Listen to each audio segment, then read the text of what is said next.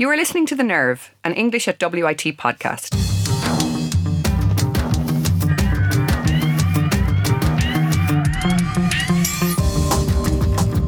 My name is Dr. Jenny O'Connor, a lecturer of English at Waterford Institute of Technology. And today I'm joined by Kate McCarthy, who lectures and teaches in theatre studies in English and is particularly interested in contemporary theatre and literature and practice, which is part of what we're going to be discussing today. Also in studio is Dr. Christa de Brún, a lecturer in English whose specialist area is modernism and who teaches The Great Gatsby on the English degree course.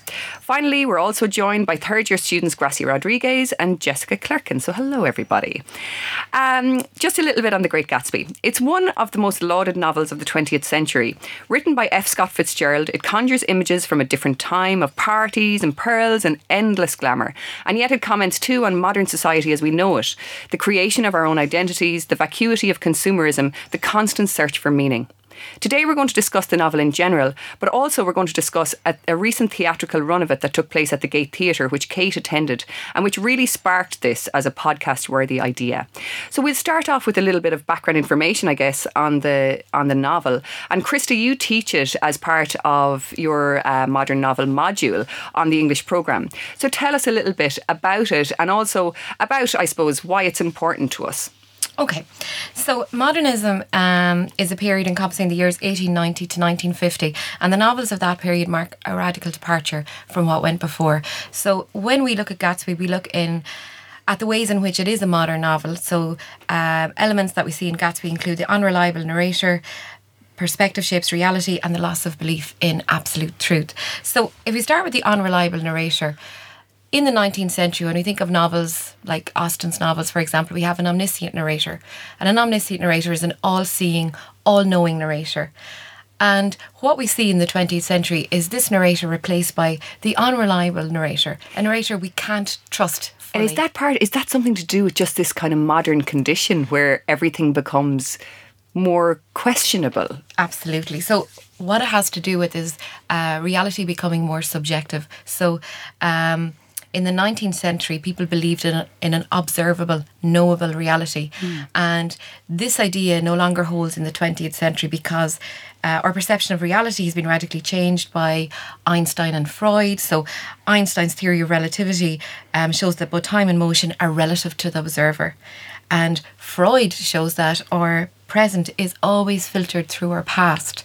So these ideas then make it impossible to believe in this single observable reality. Yeah, and we're living in a more secular society, I suppose, as well. We don't have that, the big G looking down on us, telling us what to do. Absolutely, yeah. So what we see with Nick, Nick tells us at the very beginning of the novel, I'm inclined to reserve all judgments. And of course, what he goes on then to do is offers his judgment of Gatsby, and he says there's something gorgeous about him, and a less favourable judgment of Tom as arrogant, cruel and supercilious. So ultimately what we're getting is not a picture of reality, but a picture of Nick's reality. And as Nick observes, life is much more successfully looked at from a single window, after all, and that single window is Nick's mind. So the idea of reality has changed, how we represent reality has changed, and also what we see in the modern novel is the loss of belief in absolute truth. Yeah. So when we think of the 19th century, we think of meta-narratives or big truths like Christianity or any ideology that you care to think of. And this is just not fitting with the changes that characterise the 20th century. And what you have is a more fragmented reality and a plurality of perspectives. Yeah. So Gatsby is written in 1925, so it's a post-war novel, and what we see in the novel is a reality shaped by the trauma of the Great War and the intellectual and social transformations that mark the world as a result. And if we look at Gatsby and Nick, what we see is memory cultures walking wounded, which I know the ladies are going to touch on as we move forward. So they're both figures who have looked out on this World War I spectacle of death and mass destruction like nothing that had come before. And as Beidler observes, they return from the war visibly unwounded. Still, both remain prisoners of the memory of having looked out on the landscape of death. Yeah. And I suppose, when you start to read the novel, that isn't to the fore. I mean, that's not the thing that you think of, is it, when you're reading the novel? It's you think of this kind of amazing kind of self-constructed individual who has created the type of life that he always dreamed of. And you kind of think, a part of you wants to kind of admire him for that, you know? Yeah, because he is a romantic hero, isn't he? Yeah, he is. You know, he remains true to his ideals despite living in a world that cannot accommodate that, you know. And you're right, you can read this text and enjoy the apparent gaiety and frivolity of the world described therein, but it's actually a far darker, more existential novel. Yes. Once we start exploring the complex layers of the text.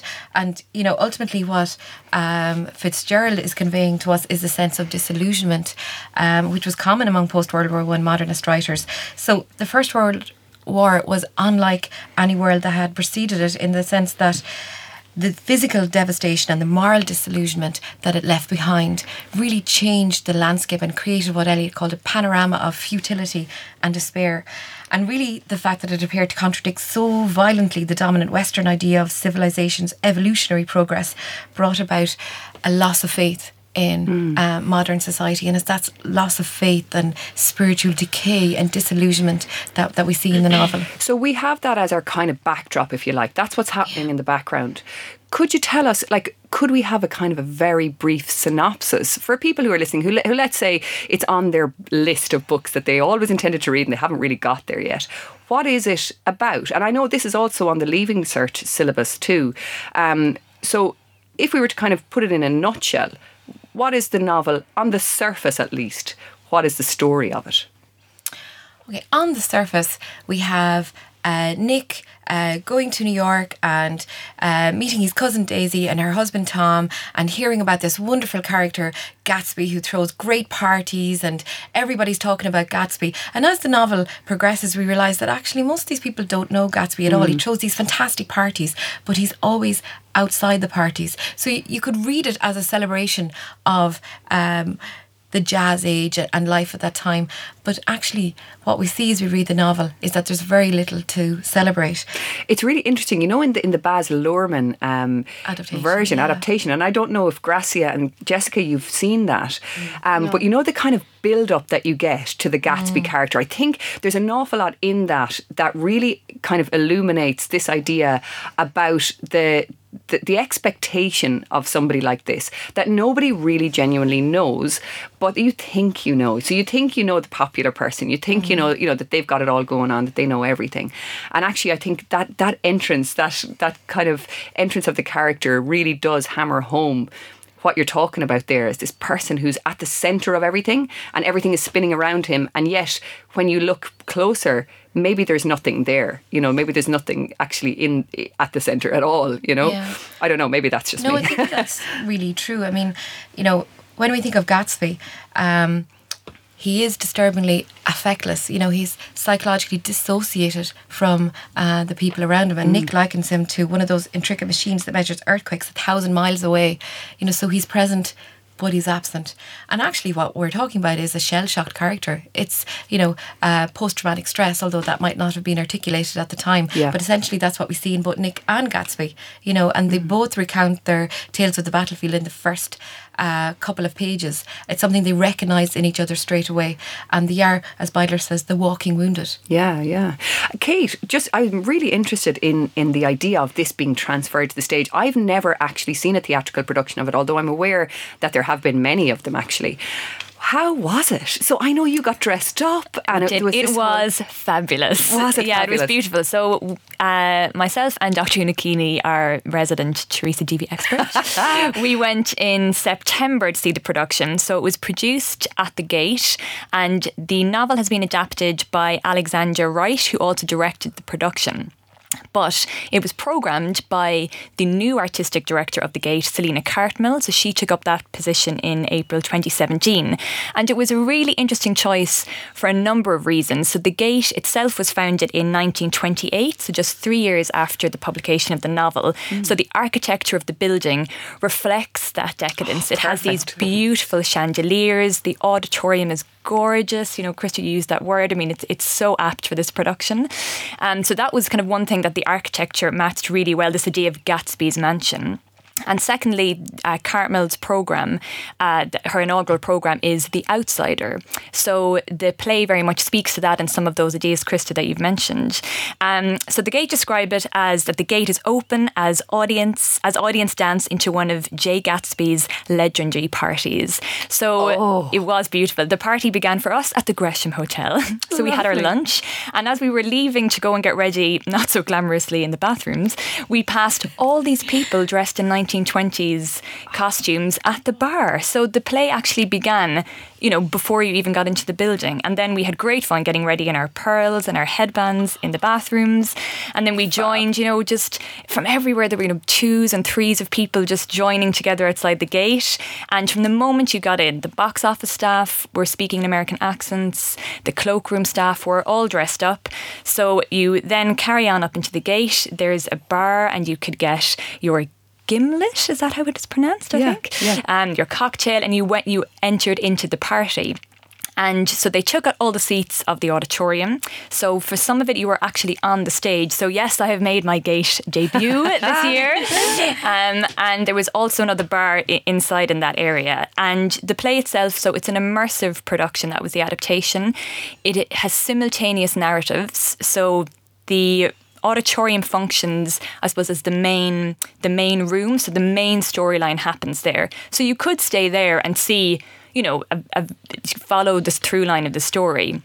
But you were encouraged to meet some of the characters and follow them around. So Una and I were just, kind of taking it all in. And this photographer started to speak to us, who was McKee in the novel, who I think is only given a couple of pages, but was really extended in this production. And he was played by an actor called Raymond Scannell and was already asking, who is Gatsby? I want to photograph Gatsby. So that sense of, who is this man? Like that expectation exactly was really being built. And then Owen Rowe was speaking to us about, come visit me later on if you want, in his kind of speakeasy. So there were, and you knew other things were going on, which was very exciting. And so sometimes the actors would secret you away. So we left the ballroom and we followed, for example, Scannell's character, the photographer, into this little corridor between the auditorium and backstage, where we had this, I suppose, really kind of quite intimate moment. There were only 5 or 6 of us. Una was very close to the actor.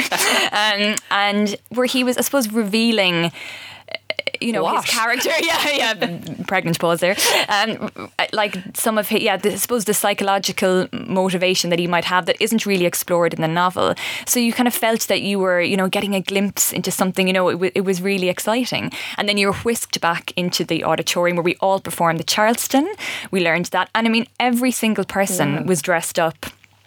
Like it was as close as we'll get to the 1920s, as ever. So it was a completely immersive experience. Wow, that sounds amazing. It was really, really great. And I suppose, like what Christa, you were saying about the disjointed narratives. I mean, because it was these simultaneous narratives happening, you got that sense of you could never get close to Gatsby. You also remained on the outside of the story. And while it was brilliant to dress up, there was kind of that hollowness to it, because the whole time you were talking to people, oh wow, your costume's great. We almost didn't care so much about what was happening. So I think the form really explored some of those modernist tensions that we've been talking about. Yeah, wow, that's so interesting. I wish I was there. I missed an opportunity to be in Pearls. I can't believe this. So we might come back to that actually, because I really like the idea. I'm going to come to one of the students here first, but I like that idea of Gatsby being this kind of construct that we see on stage and being able to kind of get a glimpse of him actually in the flesh, but not really get to know him in any way. I just wanted to talk to Garcia and Jessica just about those characters. So, one thing that does strike me about F. Scott Fitzgerald sometimes is that there's kind of a coldness about the way that he writes. And, there are these delicious descriptions and fabulous evocative phrases and everything. But sometimes the characters can leave you a little bit cold because, sometimes they behave in despicable ways or they're just not warm or whatever. Did you care about the characters? Should we care about them at all? What did you think? Yes, I think that you should definitely care about some of the characters, and I think that the coldness you're talking about, Fitzgerald did that on purpose because he is trying to show how they were feeling after the war. In particular, I care about Gatsby.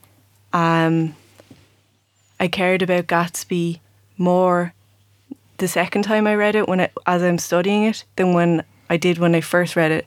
When I first read it, I just took it as a gorgeous book that was very, very fun to read. I didn't pay attention to the green light, and now I see how important the green light is for Gatsby. So tell us a little bit about that green light, because that green light is kind of this very important metaphor in the novel, isn't it? The green light is his idealised past that he's trying to find throughout the book, and he thinks he's going to find that with Daisy, when in actuality he never had that idealised past. It was just an illusion, much like the illusion that they're hiding behind in the book. Yeah. Especially with Gatsby and his parties. But for me, as a reader, Gatsby is really important to try and find myself, because I see myself in Gatsby. Really? Yeah. Really? That's really interesting. How? I mean, I do you know what strikes me about it in a way is, you know, the way that we all construct this image of ourselves online is that, you know, it has this kind of freshness about it now, I think, when you look at it with that in mind. Is that what you mean, or do you have a different kind of take on it? Yes, absolutely. I see that people are hiding behind that illusion through social media, and I think it's definitely something I've bought into too. And I've had my own green light, I've had my own war, I've been disillusioned.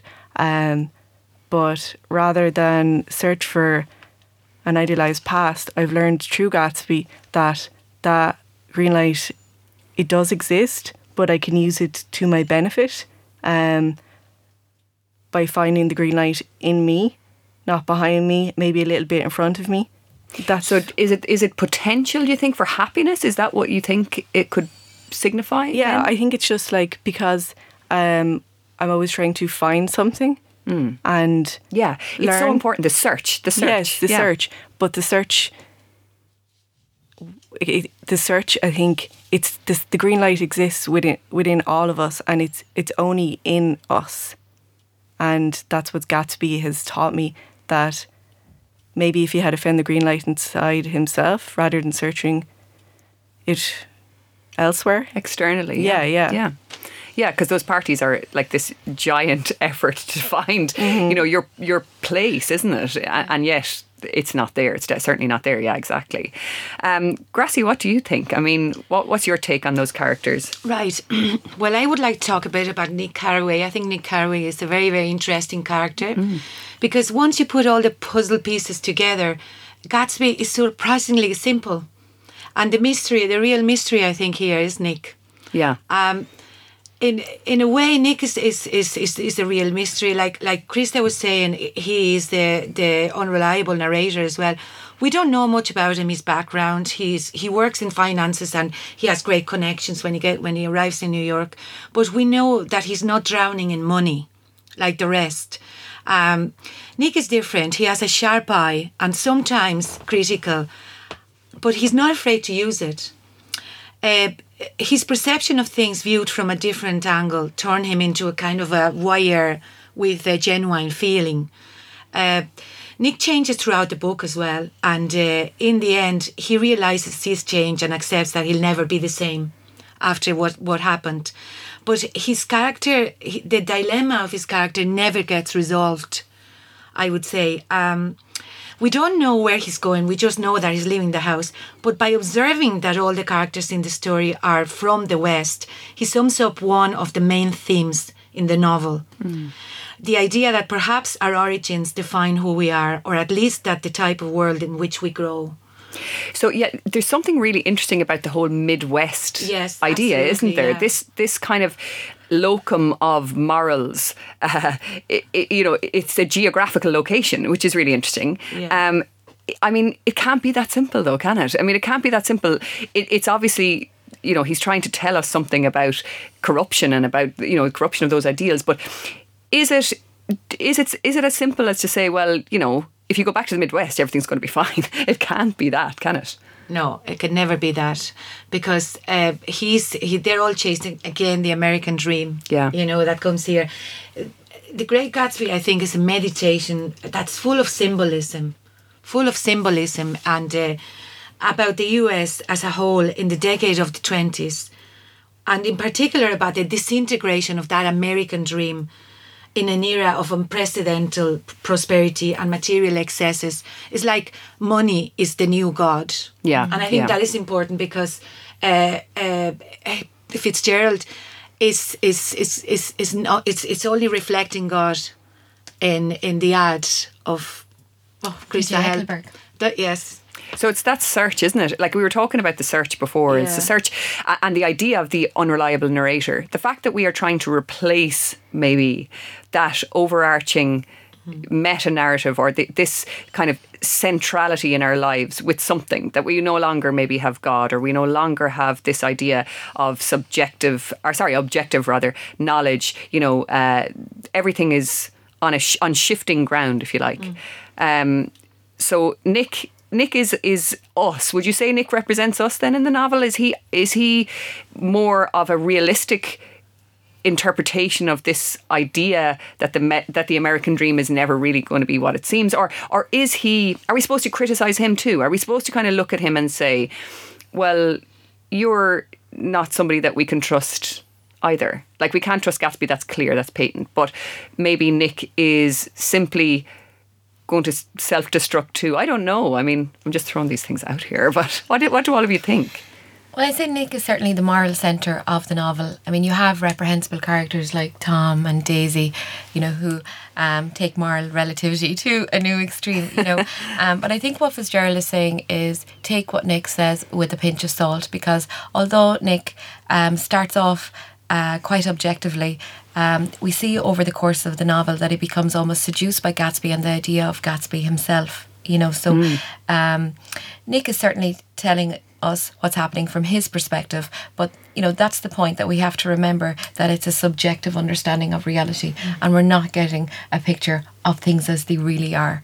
Because even Myrtle and other characters in the novel offer us other pictures of Nick, and they question his reliability. And, that's there for a reason, to make us question the picture that Nick is sharing with us. And I think the production did that really well, because we were encouraged to seek out these smaller, almost kind of backstory scenes. There is Una and I saw a scene between Myrtle and her husband, in which it's revealed the pressures on their marriage.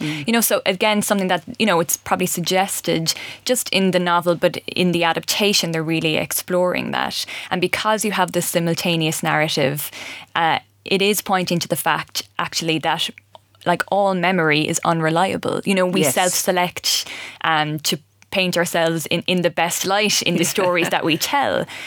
So it was a very successful production from that point of view as well. It's interesting, actually, when we're talking about the idea of the unreliable narrator, that when you put it in a theatrical context, I mean, you don't have that, do you? You don't have somebody saying, and now this person, this is from my perspective, this is what's happening. You know what I mean? Yeah. So it removes that in a sense, doesn't it? How do they deal with that? Like, was Nick still our guide through this world? Or yes, what? I mean, I suppose the decision to anchor it in the main auditorium so that you knew you could always go back there, and the main set pieces were there. So the big scene at the table in New York, the car crash scene happens there, and Nick does begin for us. So this Nick was played by Marty Ray, so it was a very sensitive but very commanding presence. He's a very tall actor, and he stood on a table at the very beginning. So setting up the idea that, I am the narrator, this is my take. This is my vantage point. Yes, exactly. Very good. And then, but very quickly, because, you don't quite know how to be in that situation. There are no seats, there are very few seats to sit down. So you're encouraged to move around suddenly. So you are dislocated almost from the moment it begins. Isn't that a good idea? It is. And I heard someone describe the production as very democratic in that way. It's a bit like opening the gate, which would have that tradition always of going from page to stage, particularly the adaptation of the novel. But it's opening the theatre to the people, saying, you know, come and be in the auditorium, be backstage, be in the corridors. You know, this is your theatre, this is your space. Yeah. At a nice ticket price too, may I add. Oh, really? Yes. Yes. So only for the people who can afford the pearls then. Yes, but, you know, also kind of reflective of, you know, come to the party, but only if you know someone or you can afford to do so or whatever. Yeah, the idea of not needing an invitation once you know you belong. And there were these great, we met this group of women who would come from Monaghan, just all dressed up in their finery, which I think is just a brilliant image, you know. Yeah. Early on in the day, just this group of 1920s. And I saw people, speaking of social media, Jenny, you know, Facebooking that they were on the Lewis dressed up. I mean, it was just like about how it, you know, for a moment might have interrupted someone else's day and someone else's narrative who had no idea what was going on at the gate on a Saturday. How brilliant. Isn't that fantastic? And I think, you know, isn't there a description in the novel about Daisy? Oh, I can never remember. It's like looking like money. Was it looking like money, or she looked like money? Wasn't that something? But her voice dripped with money. Her voice, that was it. Her voice dripped with money. That was it. And I just always thought that was always a kind of a phrase that stuck with me. It's the perfect way to describe certain people that you might encounter. I wouldn't say no, I'm afraid, but you might encounter in life, that these people that seem to just kind of live in a completely different existence. Daisy is a character who interests me, I have to say. She, like, Fitzgerald isn't really that kind to some of his characters, is he? Gatsby obviously has major flaws. Tom is a brute, pretty much. But like the women don't come out of it much better. Jordan kind of cheats at golf. She's not that reliable. She kind of disappears, doesn't she, at the end? And then we have Daisy, who you kind of think, come on, do something, Daisy. What do you think? Gracia has definite ideas about Daisy, don't you? But what do you think of her, Gracia? Do you like her? No, I don't like. I know that's Daisy. I know. How can anybody like Daisy? I kind of like her. I kind of do like her. Yeah, despite myself. But you know, I kind of do. But I feel like there's. I suppose it's probably because of the reason that I like some of the characters in the novel. Anyways, that you feel there's potential there. Right. Yeah. In that way, I suppose. Yeah. But Daisy is a dreamer. Yeah. And she shares kind of a rose tinted image of their past with Gatsby. The two of them have that in common. Don't we all do that? Yeah, like, with the, you know, there might be past experiences. You get it. But this makes her feel that everything in the present is dull and boring. So she's looking for that bit more. She sees the past in a very melancholic but cynical way as well. Yeah, and Daisy's problem is that she isn't really that mythical as she believes she is, you know. At the end of the day, to see herself as a mythical character, you mean, is it? Yeah, she sees herself as someone mythical, but she's not really. She's at the end of the day, she's only just a common, normal person like you or me, with all her defects.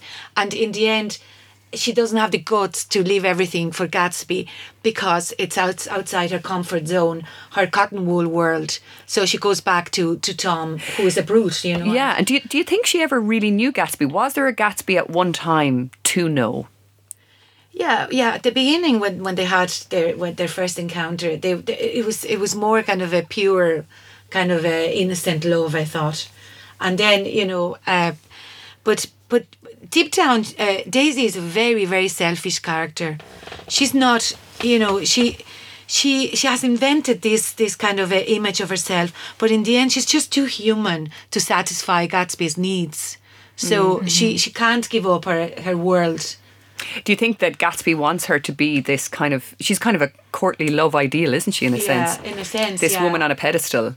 Yeah, in perfect pearls, and I mean, again, that's all it is. I think it's seeing those cinematic adaptations that make me want to like her. It's the construction of her as well by the camera and the way that the camera loves her, and it makes you understand that appeal, I think. You know what I mean? That's the idea. The Yeah, idea is absolutely. that we're all attracted to this kind of a facade Yeah. of the pearls and the beautiful face and all this, but it's only that, you know, deep down, there's nothing. There's emptiness, you know. She's hollow. Would you agree, Christa? Yeah, I think it would be impossible for Daisy to fulfill Gatsby's ideal of who she is, you know, because it's not based on any realistic encounter. It's this nostalgia, this idealised past that Gatsby is trying to get back to. And we see in the novel when Gatsby is forced to acknowledge that she has a child, it almost, you know, disrupts him out of his own narrative.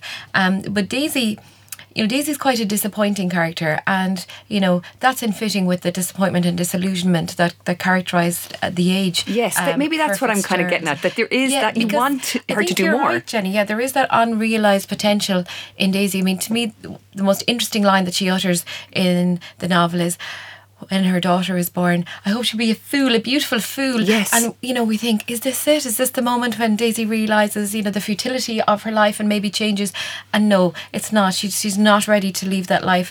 And at another point she says, I'm paralysed with happiness, you know. Yes. And it's a really interesting line as well, because she certainly is paralysed. It's a spiritual paralysis, a moral paralysis, but it's very clear to us that she is not going to move forward. And in that way she's representative of her time, and I think all of the women are static representations in that way. They don't change over the course of the novel. Yes. Absolutely. Yeah, it's such a pity. We want more. Yeah. And yet, of course, that's what the novel is trying to tell us. Yeah, guess, and I isn't suppose it? that's where the production might challenge the novel then in that regard, because the interpretation with these, you know, simultaneous narratives, it does allow the actors to explore that little bit more. So we get a maybe slightly more rounded view. I mean, it mightn't be exactly what Fitzgerald intended, but, you know, adaptations have to bring something new, or else you're just putting on a museum piece, and this, you know, certainly did that. So yeah, unfortunately it's over and you cannot get to see it, but no, but I think it does remind us though that there's more than one way to skin a cat. Like, we have this on the Leaving Cert syllabus, and I suppose we have to recognise that these novels by these dead white males, which we're always talking about in class, they still have longevity because there's some kind of applicability to our lives today. And there's something to be said about the relevance of this novel to those students who are reading it for the Leaving Cert now. It really does say something about the modern condition. It says something about losing faith in those overarching narratives and about presenting yourself in a certain way and what that does to you actually on the inside, and the decay and the disillusionment that can come with that, you know. So unfortunately, we have reached the end of our time, but I think that's kind of a fitting place to end. We want those Leaving Cert students to come here and experience The Great Gatsby again with us. Maybe we'd change the text if they were coming because they'd have already read it. But it is a really interesting text, and I think it's one that's worth going back to. Thankfully, those dead white males have left us something, haven't they? Something good. I would really like to thank our students, Garcia and Jessica, Christa, our lecturer in English, and Kate, lecturer in English and Theatre Studies here today for being with us and talking about The Great Gatsby. Thank you so much. Thanks, Jenny. thank you.